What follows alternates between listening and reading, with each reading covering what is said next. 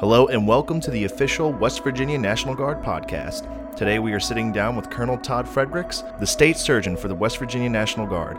For everything with the West Virginia National Guard and the great state of West Virginia, be sure to follow us on our social media links, and thank you for tuning in. Enjoy. Doc, if you wouldn't mind, go ahead and give us your name and your information and your title and what you do for the West Virginia National Guard and what you do on the civilian side. Okay, I'm Todd Fredricks. I'm a doctor of osteopathic medicine. I'm an associate professor of family medicine in the Department of Primary Care at the Ohio University Heritage College of Osteopathic Medicine.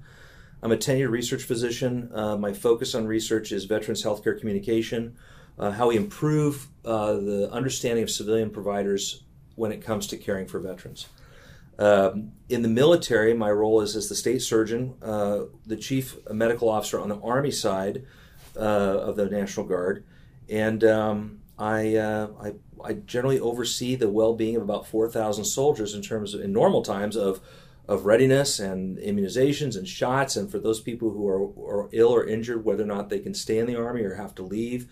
And so normally I'm a lot of an administrator. I sign a lot of paperwork. Mm-hmm. Yeah. But now that role's shifted.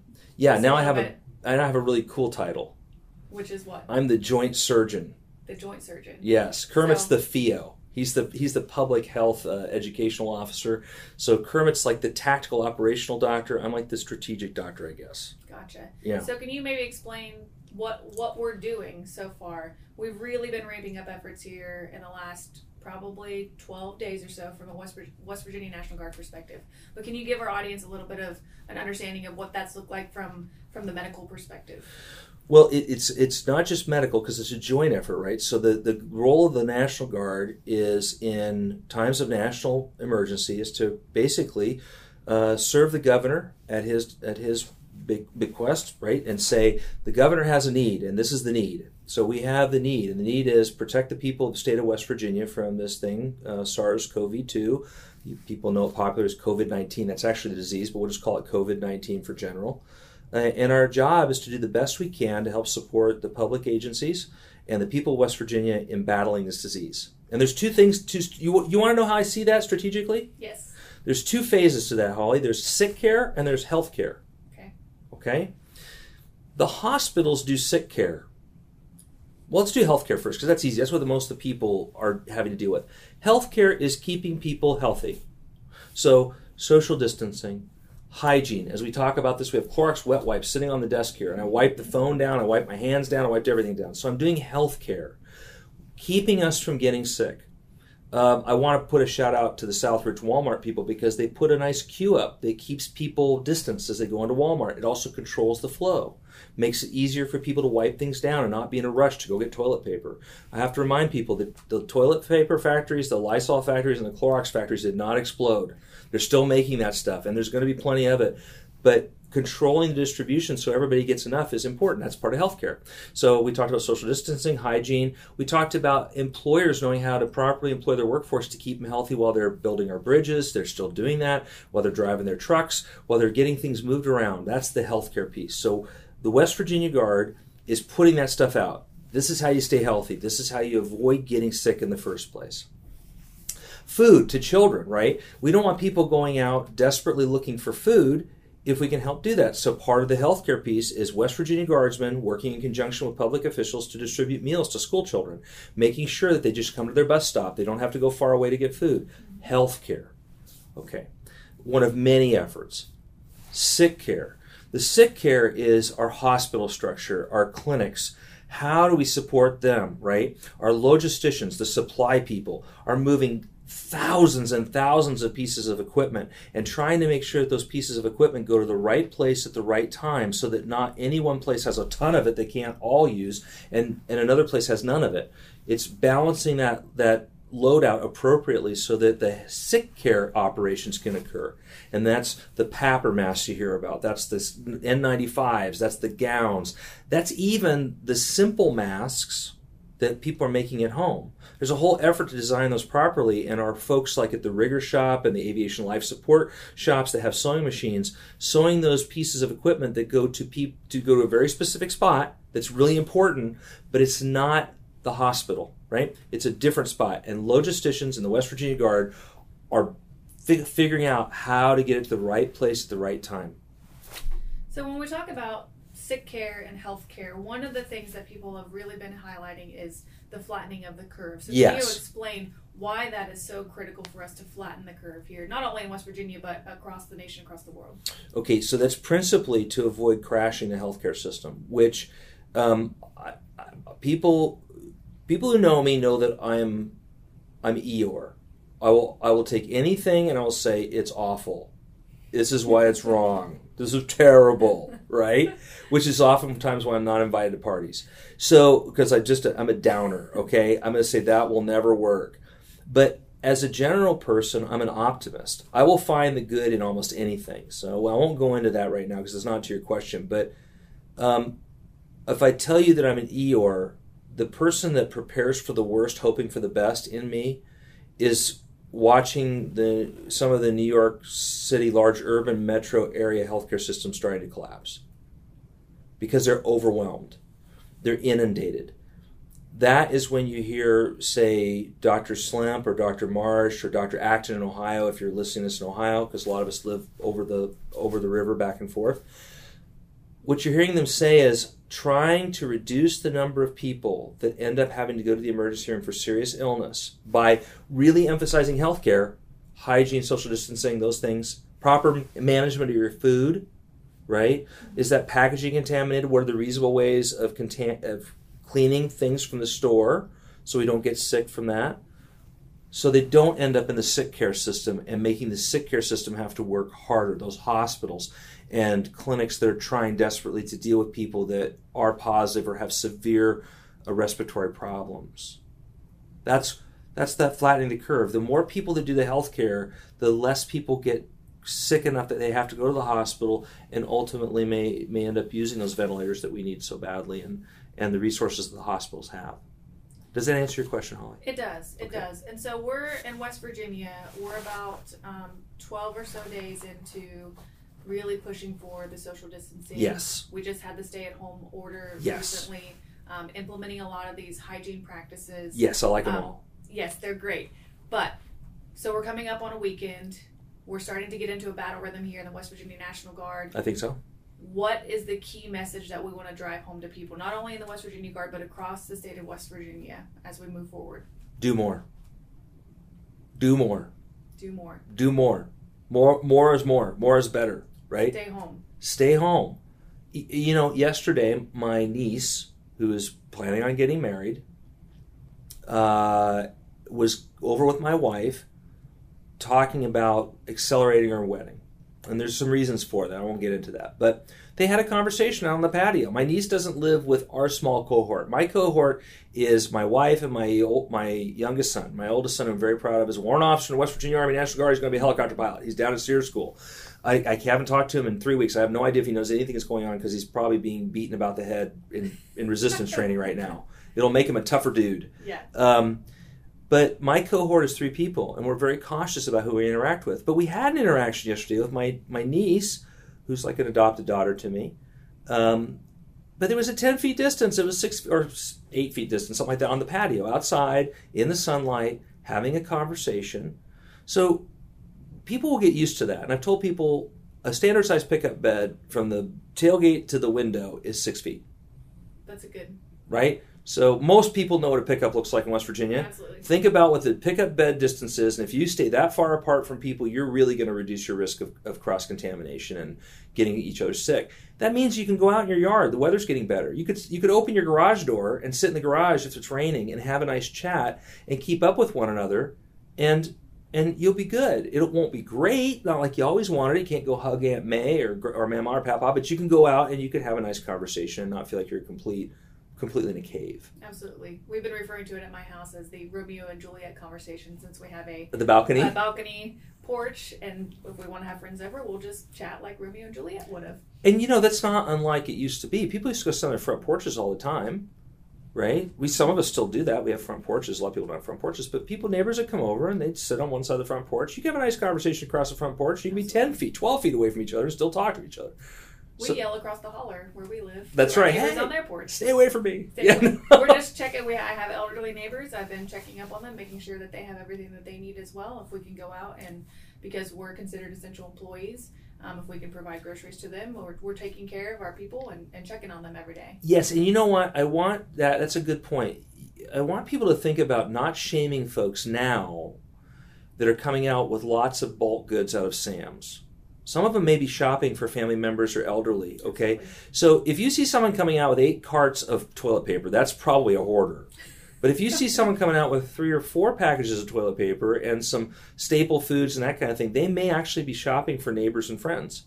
And so try to be kind to them, because I've heard these stories on social media where people are being yelled at and they don't realize that it might be someone that's shopping for 3 or 4 families. And that's actually a good practice. If we could do that, where you get a grocery list and you go in for what you need, and that's it, and you put it all together and then you go distribute it, that's less social contact. Absolutely. And I think that's just a great underlying message in general, is just be kind to one another. We're pretty good at that in West Virginia. We are. I wholeheartedly agree. In West Virginia, we are the perfect population for taking care of one another and being kind and generous. It's funny when I listen to the briefings in the morning, because I call in a lot of times. So my home is about 2 hours from where I'm at now, and so I have to get on the road. So I'm on the phone listening, and then if I get there, I listen to the brief, or if I listen to the brief, I hear a bunch of rough men with Appalachian drawls who are talking about making sure school kids get fed.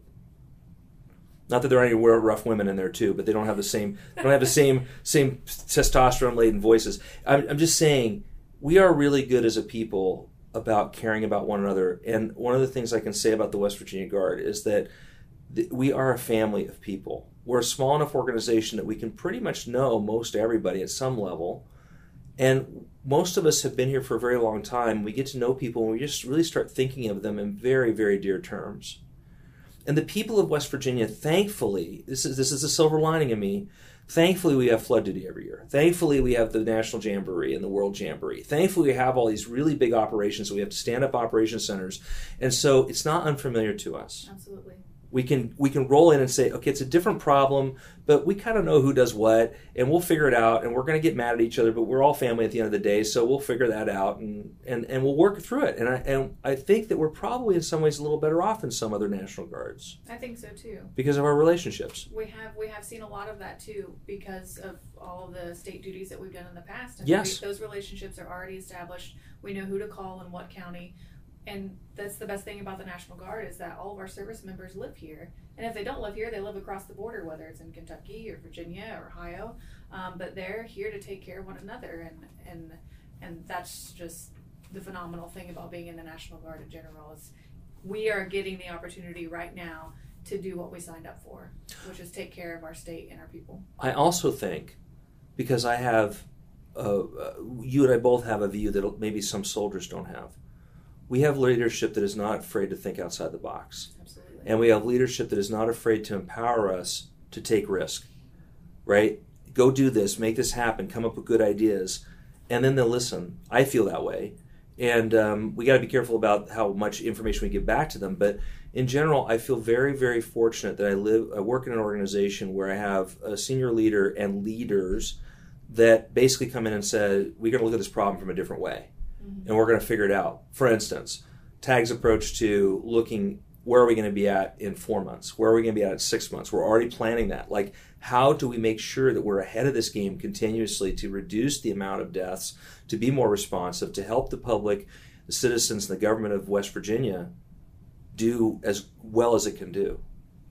That's a really cool thing to be part of an organization like that. It is. It's inspiring every day to come to work. And even though this is one of the, I'm sure for you, it's one of the most unprecedented things we've ever done, because it's an unprecedented event in our lifetime.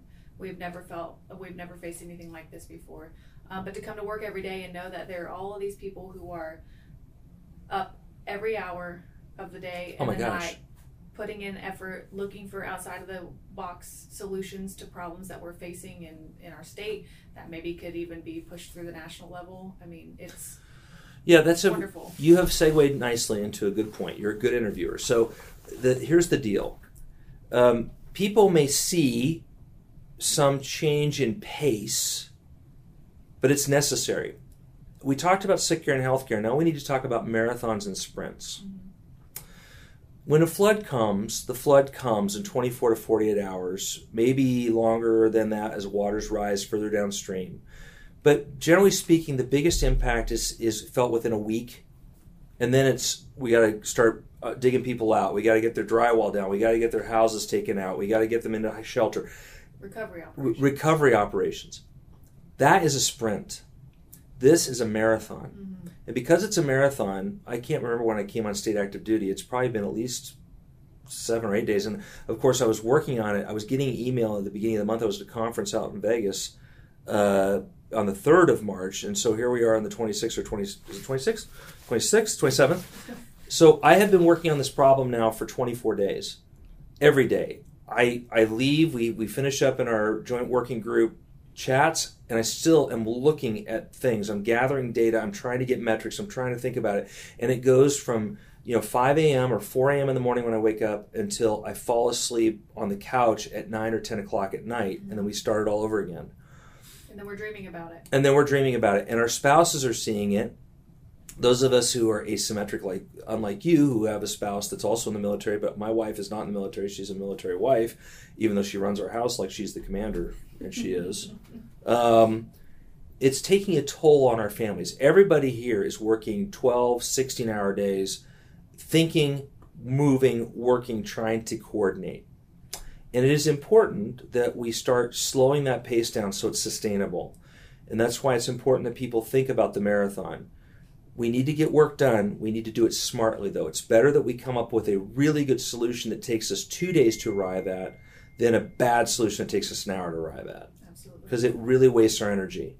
And we need to be thoughtful about that as leaders, as organizers, first-line supervisors, that you need to manage your workforce. You need to think about, I need a really good solution, and if it gets to me in 48 hours, now this is, if the adjutant general says I want an answer in an hour, that's a different situation. But if we're working on a project, we have 2 days or 3 days to get it right. We do not want to put together bad work. We want to. It's not good if it's fast, if it's bad. It's got to be good. So slow is smooth, smooth is fast. That's right. And we're getting into a good operational rhythm here too, a good battle rhythm, yes, as we would call it. And we're seeing that across the state now as we go into what we would consider sustained operations. So we're pushing out information every day. We're gathering new facts. We are trying to map out where we think this thing's going to go. And we know that we're not even at the worst part of it yet. No. Can you talk about that maybe? Yeah, I hesitate. I would just close that last little bit with a 70% solution. As a planner, I tell the teams I work with, I just need in the first round, I need a 70% solution. It's not, let's say the piece of equipment isn't pretty. It's not perfect. Americans like to make things pretty and perfect. Our engineers are really good at that. But it's not necessary right now. We need a 70% solution. We'll revisit it, make it 80% on the next round, make it 90% the next round, and we'll get there. So if in 3 days you have a 70% solution that's good, that's probably good. Don't beat yourself up overthinking it. If it seems to make sense and it's working, we'll refine it as we go. How's it going to go? It's just hard to talk about because I'm more objective. I'm a physician. I have spent almost 30 years of my life looking at disasters and war zones and mass casualties and terrorist events, and so I can separate myself emotionally from the price of that. You're going to see more deaths. You're going to see more older people die. You're going to see more younger people die. Why? We had a conversation about this with a friend of mine, a young officer. He's an ER doctor. He's on active duty, and he was talking about how bad his generation was. I said, no, it's just you were raised differently. I'm 50 some odd years old. I was raised in a really boring part of life. I had 3 channels of television. I had no computer. I had no internet. I read. I worked in the shop. I rebuilt my own car's carburetors. We didn't have fully computerized everything with instantaneous on-demand everything. We weren't used to that. So to be at home and be bored, that's kind of what it was my whole childhood, right? Young people today, we see more deaths in young people because it's really hard for them to socially distance. They don't like being disconnected. They don't like not knowing what's going on. They don't like participating. It's a really difficult thing for them to learn. But if they don't learn it, what is predictable is that we will see continued increases. We're going to see continued increases in cases. We just talked about it today about how Chinese test kits reliability are not great, right? People want widespread community testing. Well, that's great if you have reliable testing. Absolutely. Because if we get a false negative and you're really positive for COVID-19 and you have a false sense of security going out walking around to people that really don't need to be exposed, you've inadvertently become part of the problem. So it can't be fast. I'm going to get to the more doom and gloom stuff. There's a principle in engineering called the engineering triangle. And at each point of the triangle, there is a word. One is good, one is fast, and one is cheap. Good, fast, and cheap. In any engineering problem, you get to pick any two. You can't have the third. So it can be fast and good, but it won't be cheap.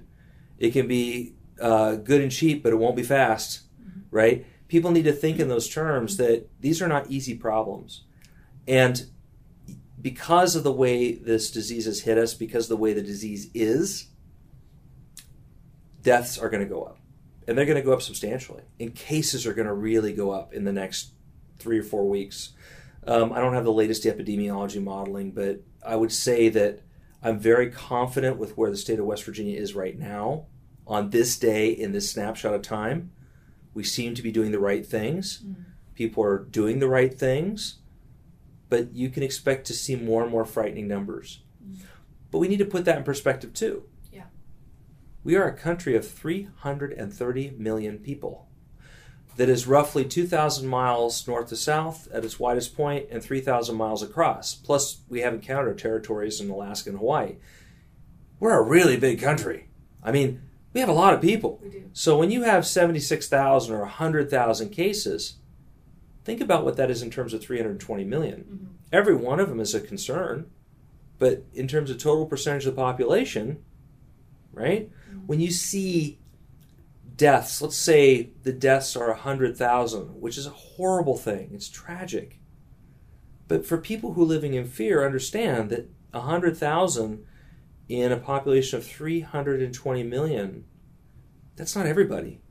Most people will survive this. Most people will get immunity to it. Most people will go on to their lives, and they'll have a really, really sobering memory that will change their behavior. And again, I want to emphasize that's not to diminish the significance of people dying. I'm just speaking in pure numbers, and it sounds cold, and I don't want it to sound that way at all. But I want people to see, again, I told you, I'm an eternal pessimist, I'm Eeyore, but I'm going to be able to also look and say, individually it's awful, but in terms of the whole country, the percentage of people who actually die from this is going to be a lot less than what it could have been. And that's hopeful to me in a sober way. And the way that we keep those numbers down, even more so, is by implementing and following through on the guidelines that have already been established. Healthcare. Social distancing. Hygiene. Minimizing your contact with groups. Staying within your own group. Staying home if you're sick. Don't go to the emergency room. Don't go to the emergency room. Oh, by the way, the emergency rooms are conspicuously empty. In many places, nurses are commenting about this, saying there's no one in our nursing room. Hey, my colleague who split his time between an urgent care and our hospital is now fully at our hospital because we had to send one of our older docs home to prevent him being exposed.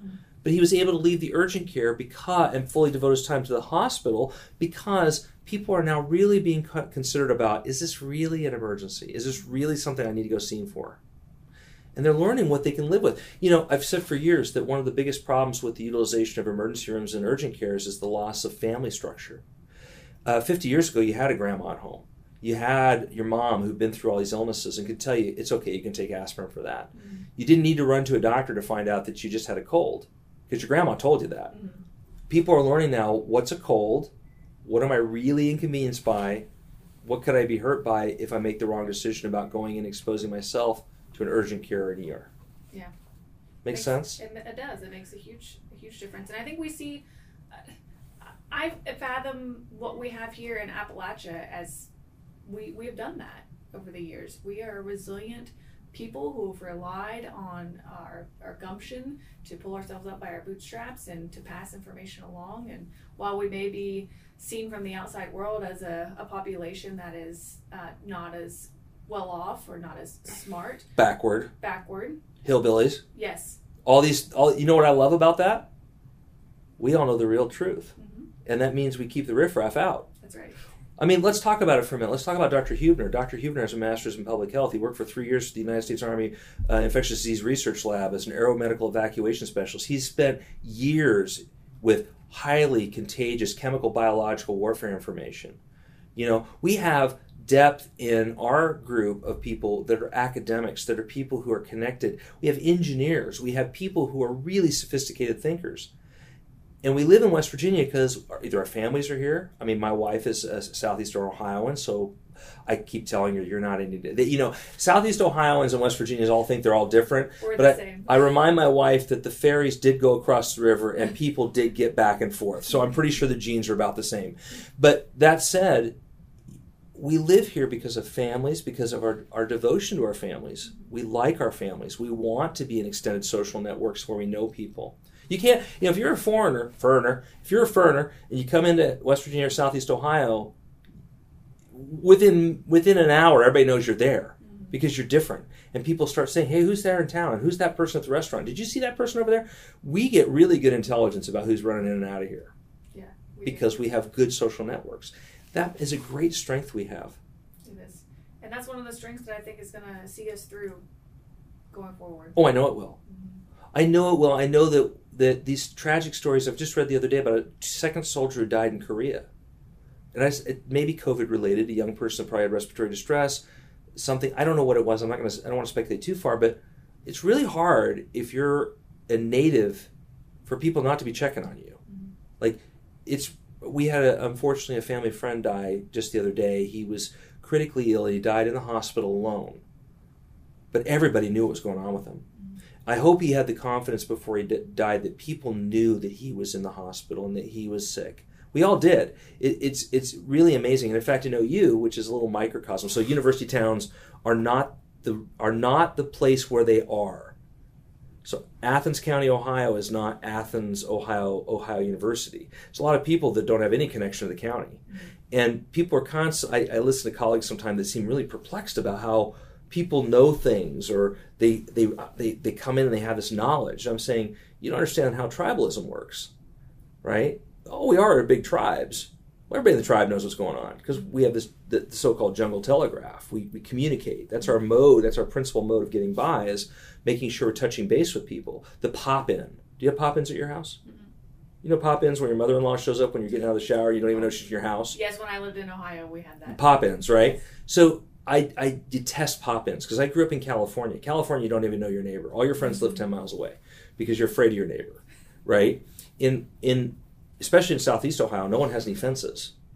I mean, school kids walk across my backyard.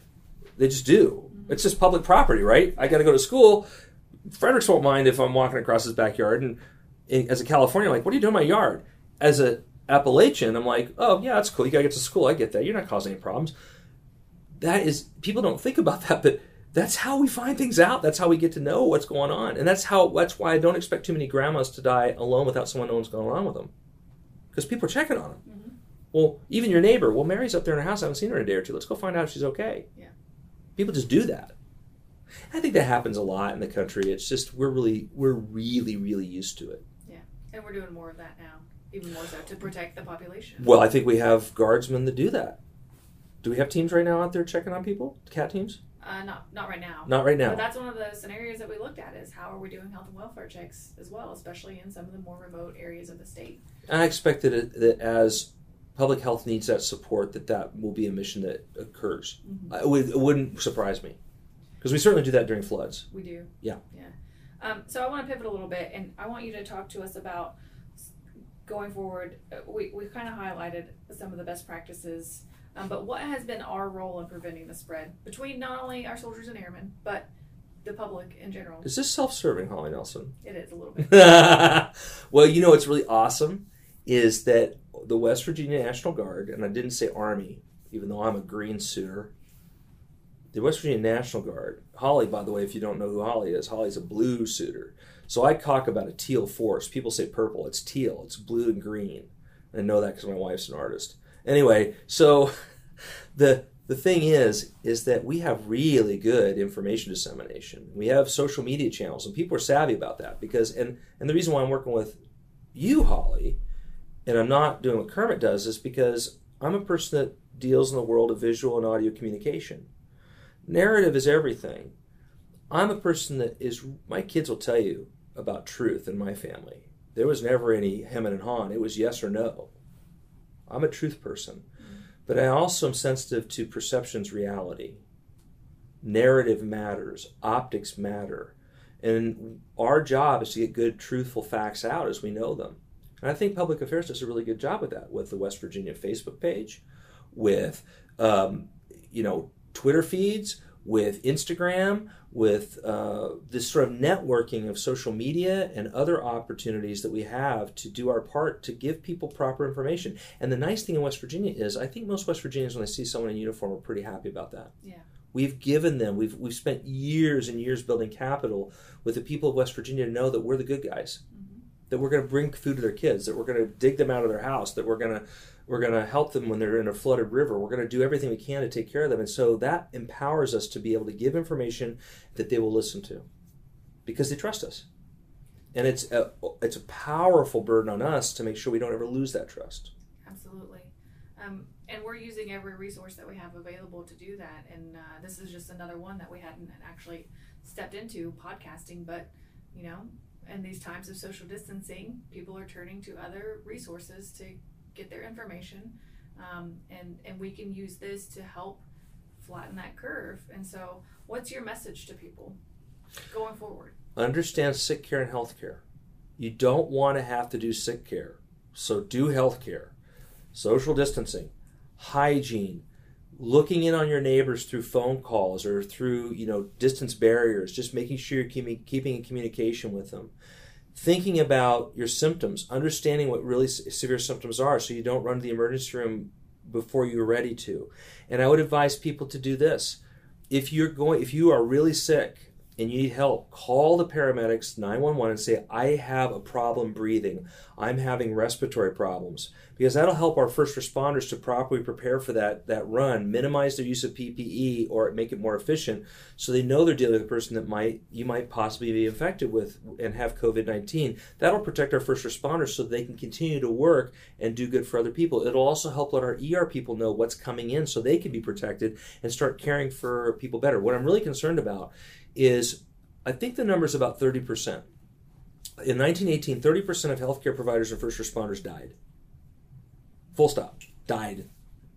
We don't want that to happen. We want to protect those people so that we have the capacity to keep taking care of folks as they get ill. As we flatten that curve, it means that we'll have more cases longer, but we'll have them at a rate that we can manage and take good care of them. And that all comes from when you go to Walmart, you don't yell at the people, or the Sam's Club, you don't yell at the people who are telling you to get your wipe out and wipe your shopping cart, and that you have to wait a few minutes for some more people to come out. That's all part of it. Social distancing and making sure that things are flowing and that we're not hoarding things, but we're sharing, and we're doing those things in the proper way. Do you know what I hope if people listen to this that I really need? What's that? If anybody knows of a researcher, people have heard about this, how long SARS-CoV-2 lasts on surfaces like cardboard, etc. What we don't know is how long it lasts on those surfaces when exposed to direct sunlight. Because sunlight is a good sterilizer. It has UV radiation. But what I really want to know is be able to put out information saying, how long should you leave your perishable groceries outside in the sun to know that they're pretty well sterilized? I don't have that knowledge yet. Because that's another way that when you go your shopping, you can protect your home without using up all your Lysol if you don't have to. If I lay my packaging out in the sun, and then I go out and I flip it over so everything gets bathed in sunlight for X amount of hours, that makes it safe. I'd really like to have that piece of information. Because then the perishable stuff like the cheese and the milk and that sort of stuff that I really can't leave out, I can use my wet wipes and my Clorox for that because that needs to be put away and cleaned up and refrigerated. I think that's another thing, Holly, and I think about is let's find some really good guidelines about if you have something in cardboard. I gave you that video the other day, and I think it's good stuff. The doctor out of Michigan, don't know if you're going to link to it, but the doctor out of Michigan shows people how to properly separate their groceries and keep the demand on sterilization at a minimum. I think it's also good that we push general guidelines as we have good research of saying, for instance, right now in my garage at home, the cereal boxes are sitting out in the garage. Because on cardboard, I think the current guidelines is 24. Mm-hmm. I thought it was 72, but I don't want to misquote, but I think it's 24 hours that SARS-CoV can last on cardboard. Well, if I leave it out there for 3 days, the cereal doesn't go bad, mm-hmm. but it's not in my house. Mm-hmm. And then I can go out, appropriately do my thing and just keep people at home safe. Gotcha. And I want some guidelines for mail, too. I think a lot of us right now are spraying down our mail with Lysol. We're laying it out. My mother and father are out in Utah in Salt Lake. They're taking their gloves, they're going out with a plastic bag, taking their mail and putting it in the bag, then they take it out and they lay it out on the porch, and Dad just sorts out the junk mail in the trash right away with his gloves on. And then what's left, he usually hits it with some Lysol, waits a while, flips it over, hits it with some Lysol until it all dries, and then he comes and brings it in home. I'd love to have these guidelines developed so that the next time this happens, we can just put that out. This is what you do. Yeah, I think those are all things that we're going to continue to want to think through as we see the effects on all of society. How do we handle our mail? How do we handle our groceries? For us, for service members, like if you're still out working, what do you need to do when you come home? Yes. Before you interact with your family, those types of guidelines. I want to make sure that we're getting our employers good information and saying, if you're running a factory, this is how you can keep your workforce safe. This is good stuff. This is what you got to do. What are some of those things that people can do right now? It's still all the social distancing, still all the healthcare stuff we talked about, but also cleaning, right? I saw some of our soldiers going around cleaning doorknobs. Mm-hmm. Doorknobs are like the filthiest thing in the entire room. If you can avoid privacy issues by keeping the bathroom doors open so people don't have to touch them going in and out, that's not just good for this COVID-19 SARS-CoV-2 thing. It's also good for just pathogens and bacteria that people get on their hands when they don't properly wash, right? Because you touch that doorknob. Those types of things that help an employer keep his factory force working, knowing that they're safe when they're at work, and can keep that going. I think the social hygiene. I'm thinking about truck driving because we talk a lot about supply chain logistics. Getting stuff across the country from suppliers overseas that are coming from ports in the West, on the Pacific, or in the Atlantic. How do we protect the truck drivers that are interacting with this stuff? Well, the best thing is that they don't load their trucks, that they stay in their own environment, working in their own trucks, keeping their trucks clean and keeping themselves clean, and let loading and offloading occur by someone else. Because if our truck drivers go down, now we got a real problem. Yeah.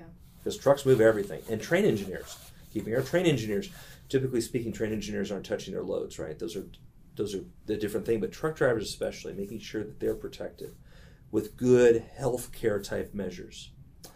What else do we would like to talk about that?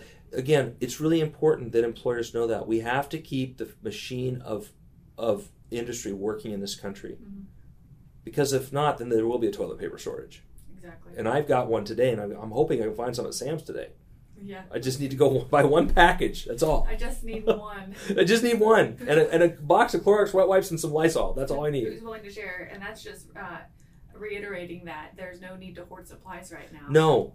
I think Kimberly-Clark is still making toilet paper. Yes. Or whoever, Charmin, whoever. I don't want to say a brand. Just the toilet people are making toilet paper. And nobody's shutting down the availability of going to the grocery store. We're just saying don't go shop. Go get what you need. I saw that message this morning from Camp Humphreys. In Korea.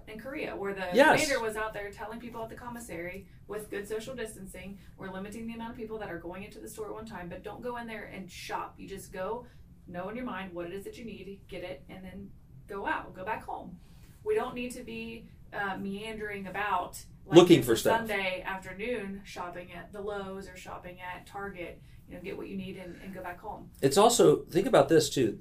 This is a silver lining to me. This country is a country that has embraced debt for a very long time. I think some months ago I looked at what the average home savings is, and it's not good.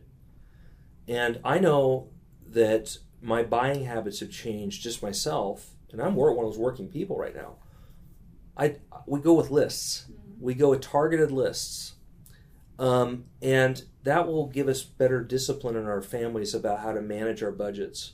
That'll make us stronger and independently more resilient when we have the extra that we need to put into savings over time. This is a national security issue, right? Healthy families are a national security issue. Domestic manufacturing is a national security issue. How we budget our home management is a national security issue because every little bit helps and takes less strain off of the bigger things in the country that have to occur. That's as much as I'll say about it because I'm not a politician. We have a 2-star that is a politician. That's his job, is to interact with politics. So it's bad for me to go down that rabbit hole when we have someone whose job is to interact with politicians. I'm just saying a silver lining is it's going to make us rethink what we need when we need it. I know that at the end of this, Americans are going to really be thinking about civil defense. Into fall, people will start thinking, well, how do I get my pantry ready? Do I have 4 weeks of food? That's really great because now when something happens, you're like, great, I'm good. I can chill out for a little while. I get my list together. That's really good. I'm prepared. And oh, by the way, when people hoard, it makes people go out and look for stuff. We don't want them having to do that. We don't want them to go down the neighborhood and say, do you have a roll of toilet paper? I really need it because that's more contact that's unnecessary. More decon. Someone hands you toilet paper, you have to now handle that toilet paper yourself, and now there's a contact possibility. So by sharing and by making sure that, hey, we can get down there, especially these stores that have been great about letting the elderly shop in the morning. It's awesome. Now grandma doesn't have to go without. Because grandma, that generation isn't going to hoard. I can tell you that right now. The Depression, World War II people are not hoarding. They are so used to rationing in their childhoods. That was burned into their brains. They're going to get what they need, and they're going to leave for everybody else. So these people that you see, man, it makes me furious. I wish there was a way to publicly shame them. Because sharing is important. It is. Yeah. We all got to be looking out for one another, and we can't do that when we're hoarding items. No, we cannot. At the grocery store. And it may hurt grandma. It may. Or grandpa. So one of the things I wanted to hit on is the health of the force that we're doing and how people can implement that outside of what the National Guard has proposed. And that's just the basics of, I would say, it boils down to taking care of one another and looking out and asking the questions. How are you feeling? Have you been in contact with anybody? Check your temperature. Do you have a fever? Do you have a cough? So those symptoms, we're looking out for those types of things. Yes. And we're turning people away in order to protect the force that we have here. Yes. But we got to be careful. We're not turning people away. We're asking them to go home. And if they're talking their first-line supervisors, they can, in many cases, work from home and be part of the effort here. We're just being very cautious about how much we commingle because we're used to commingling. We're used to being within a few feet of each other and having nice conversations.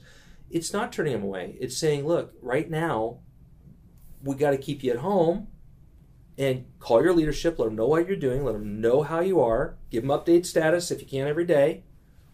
And when we have a tasker, if you have a special set of skills, tell us and we'll try to task you with it. We have people coming back from Poland right now. Did you know that? You did. One of the people coming back from Poland was a senior ranking medical officer in Poland.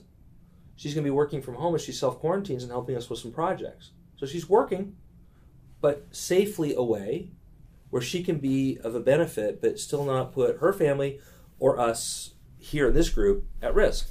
Absolutely. And that's an important thing for employers, right? Reevaluating what can be done by telework. Trust your people. Most people are pretty devoted to their jobs.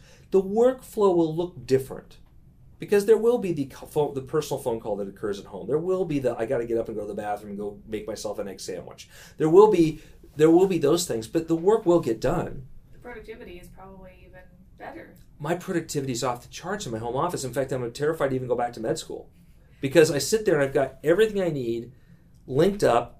I'm answering things. I'm multitasking between military operations and civilian operations, and it's all where I need. And if I need to go get something to eat, I don't have to go downtown to get it. I walk to my kitchen, make myself a sandwich, and in 20 minutes I'm back at work, or I'm working while I eat. That goes to a bigger thing of the marathon. We need to get more into, hey, okay, I'm going to go get some takeout, and I'm going to go do that. But yeah, we probably are more productive right now. Because guess what? Except for those of us who have small children at home who are navigating this unprecedented time. But we're making it work. I also have the luxury of attending the general's brief in my my flannel American flag pajamas. And I'm still cool because my brain doesn't have to dress up to go to work. That's right. At the tag, here's this, General, you know that I'm doing the best I can.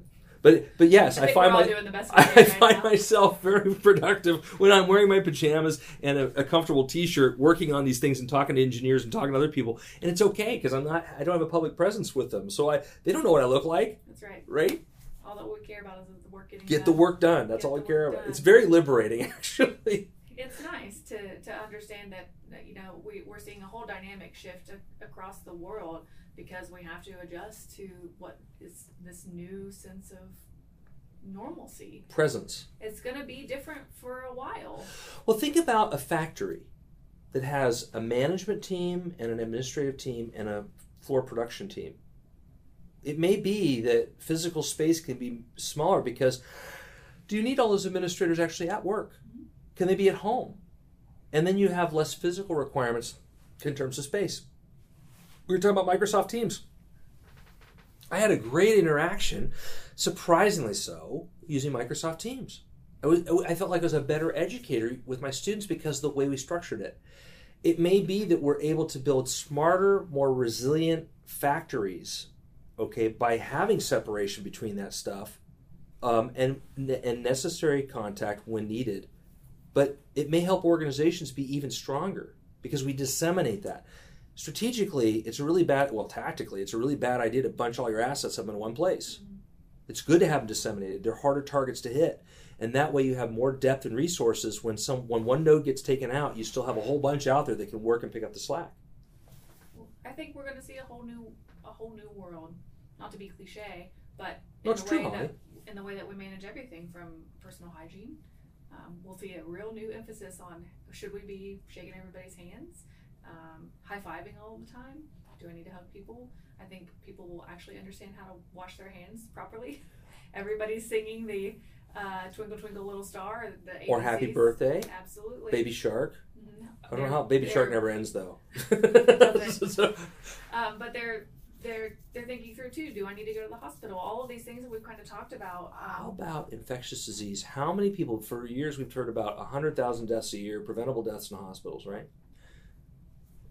Nosocomial infection, Nosocomial, nosocomial infection. Infection that you get from being in the hospital, gonna go through the floor. Why? Because for the longest time, now my hospital's pretty good. We have 100%, believe it or not, we're monitored. We don't even know who's monitoring us. But people are watching us as doctors. We've had 100% hand washing compliance for months before this because we're really good at it. We know that's important. We have a very vulnerable population in the psychiatric hospital. We want to protect them. A lot of them have a lot of health problems. Mm-hmm. We are going to see infectious disease rates in hospitals plummet because now, for the first time, it's for reals. Doctors and nurses and techs have been red-pilled up. They understand, red pill meaning you know the truth. That's from the movie The Matrix. They know what a failure of hygiene can do. And so I anticipate that you will rarely see a doctor that isn't washing their hands aggressively with patient care, or nurses or techs. That is going to reduce the rate of in-hospital infections and make people better off in general. That's awesome, isn't it? It is awesome. And our population as a whole is going to be more informed. I hate to compare it to what happened after Hurricane Katrina, but this is kind of like a national reckoning. We're going to understand. We weren't, not that we weren't prepared, but we know now what to expect, and we will be better prepared in the future. So, as a person who is eccentric and doesn't get invited to a lot of parties because I always talk about the wrong things, it's true. But I'm also an introvert, which means I'm happy not to be invited to parties. I get to work in my wood shop and go fly airplanes and stuff. For years, when I was a younger doctor, we never had shortages of medications. We didn't. You never heard about Benadryl being short supply. We use Benadryl in the hospitals too, not just out of, for when you have a cold, right? We use it in hospitals all the time. In the last 20 to 30 years, I've seen progressively more frequent shortages of medications. This is because 20 to 30 years ago, we started this process of outsourcing manufacturing from this country.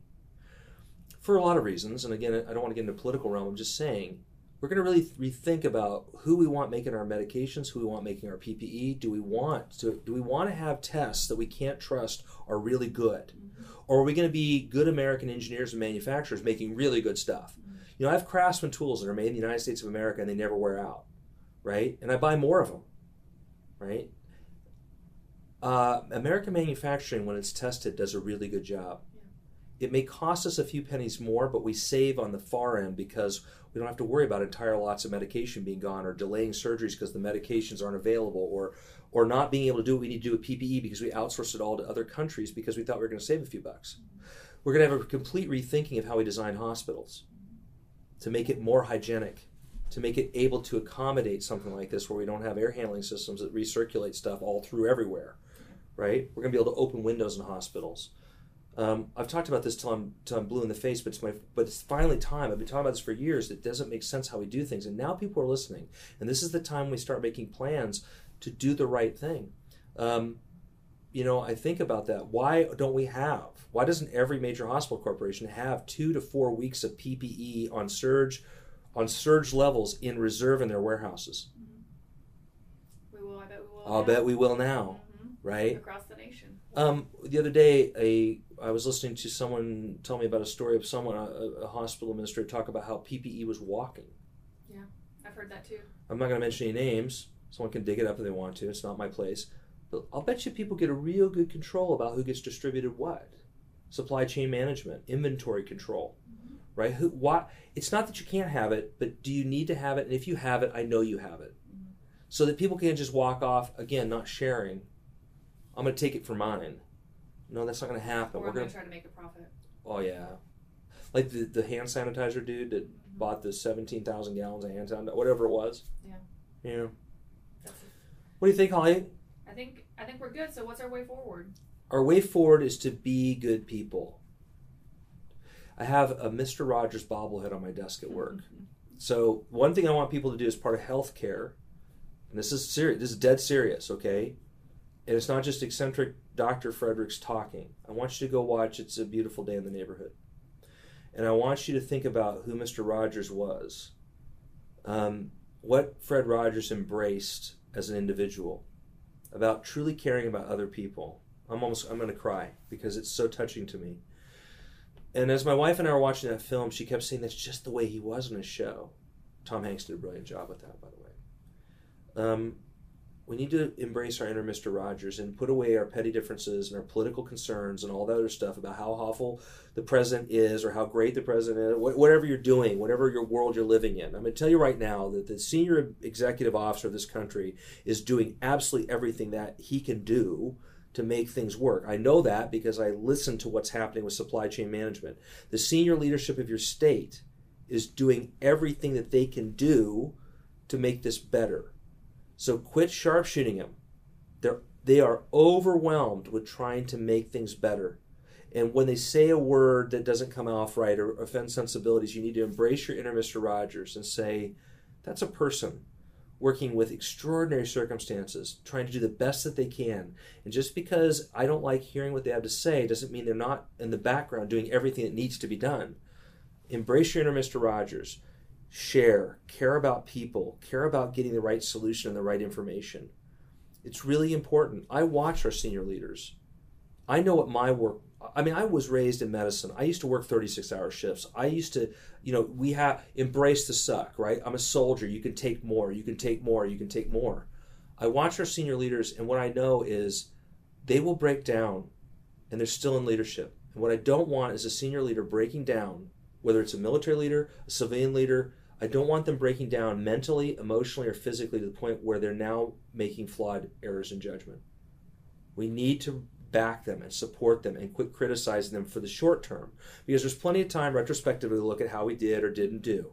But right now we need to support them and give them the bandwidth where they can see the reassurance that things are being done, and not because you feel it. Holly, as a doctor, if I have one patient complaint out of 1,000, it hurts. It hurts. Racism's hard. You say, what did I do wrong? You never look at the 999. My wife tells me every day about people who think I'm a great doctor, and I think, well, that's nice. I see the one negative comment because I was off or I was tired and I said something untoward and someone took it personally, and I just think about it. Well, I'm so sorry. I didn't mean to do it. Leaders are no different. They're not indifferent. They're not sadistic or masochistic or any of those horrible things. They're not people that hate the people that they're leading. They're people who really want to do everything right. And so embrace your inner Mr. Rogers on the state, local, community level. national level, and be part of the affirmation, reaffirming good things, telling people, yes, this is going to get better. It's not Pollyannish, because we are working. We're talking to engineers, we're designing stuff, we're doing everything we can. What we need is the feedback of what works and what doesn't. And we need it in a way that's not hate-filled, that's objective. Hey, this mask doesn't work right for nurses because the elastic is chafing the backs of their ears. Okay, let's make it out of strings instead. That doesn't get behind their ears and they can continue to work. That's the kind of positive, constructive feedback we need that's not hate-filled and not productive. We're seeing a lot of the best of people coming out. Sure. And we're also seeing, too, is take personal ownership. What can you individually do to help prevent this spread? Is it staying home? Yes, absolutely. Practicing personal hygiene. Yes, if you're seeing... Start your garden. If you see something, say something. Start your garden. Yeah. Get out and start tilling the ground and start growing something and start learning, how can I become more self-sufficient? How can I do things and build up my own capacity so that then I have extra to give to others when I need to? Yeah. And know that we're going to get through this. Of course we will. Yeah. We went through the 1918 flu pandemic. It killed 50 to 100 million people worldwide. It was horrible. But America still persevered. We went to the moon. We went through World War II. And tragically, 285 or so thousand Americans gave their life for that. But what did we do? We persevered. And we will again. Of course we are. We are now. Yeah. So my one last push is... Oh, is this the wrap-up since we've been going for a long period of time? Yes. What are we on, an hour? The wrap-up is 2 hours? we have a ton of resources available. And if there are resources that we can produce that are going to help people, then let us know. But check out our social media channels, Facebook, Instagram, Twitter, West Virginia National Guard. You can look it up. We have a YouTube channel as well where we're pushing out videos about proper hygiene. What is COVID-19? How do you prevent it? What are the symptoms? All of those things. How do I handle containers? We just posted a video last night about proper handling of boxes and containers. Thumbs up. How do we do health screenings? Anything and everything that we're thinking through. We're making videos about it. We're sharing information. It's on our social media channels. If there's something that we're not talking about, let us know. Yes. And if you have questions that we can answer, shoot us those questions too. Direct message us. I'm the one behind the face behind the social media pages. And more importantly, we appreciate the feedback from people. We love hearing from everybody, and we love getting great messages saying how much they appreciate the West Virginia National Guard. So just know that we're all here working tirelessly to get you the information that you need and to answer your questions and to support the state going forward. So that's a good place to close, Holly. Yeah. I think it's great. Okay. Facebook likes. All of it. We want Facebook likes and Twitter retweets. We want our analytics. We want the analytics. Thank you, Holly. You're welcome.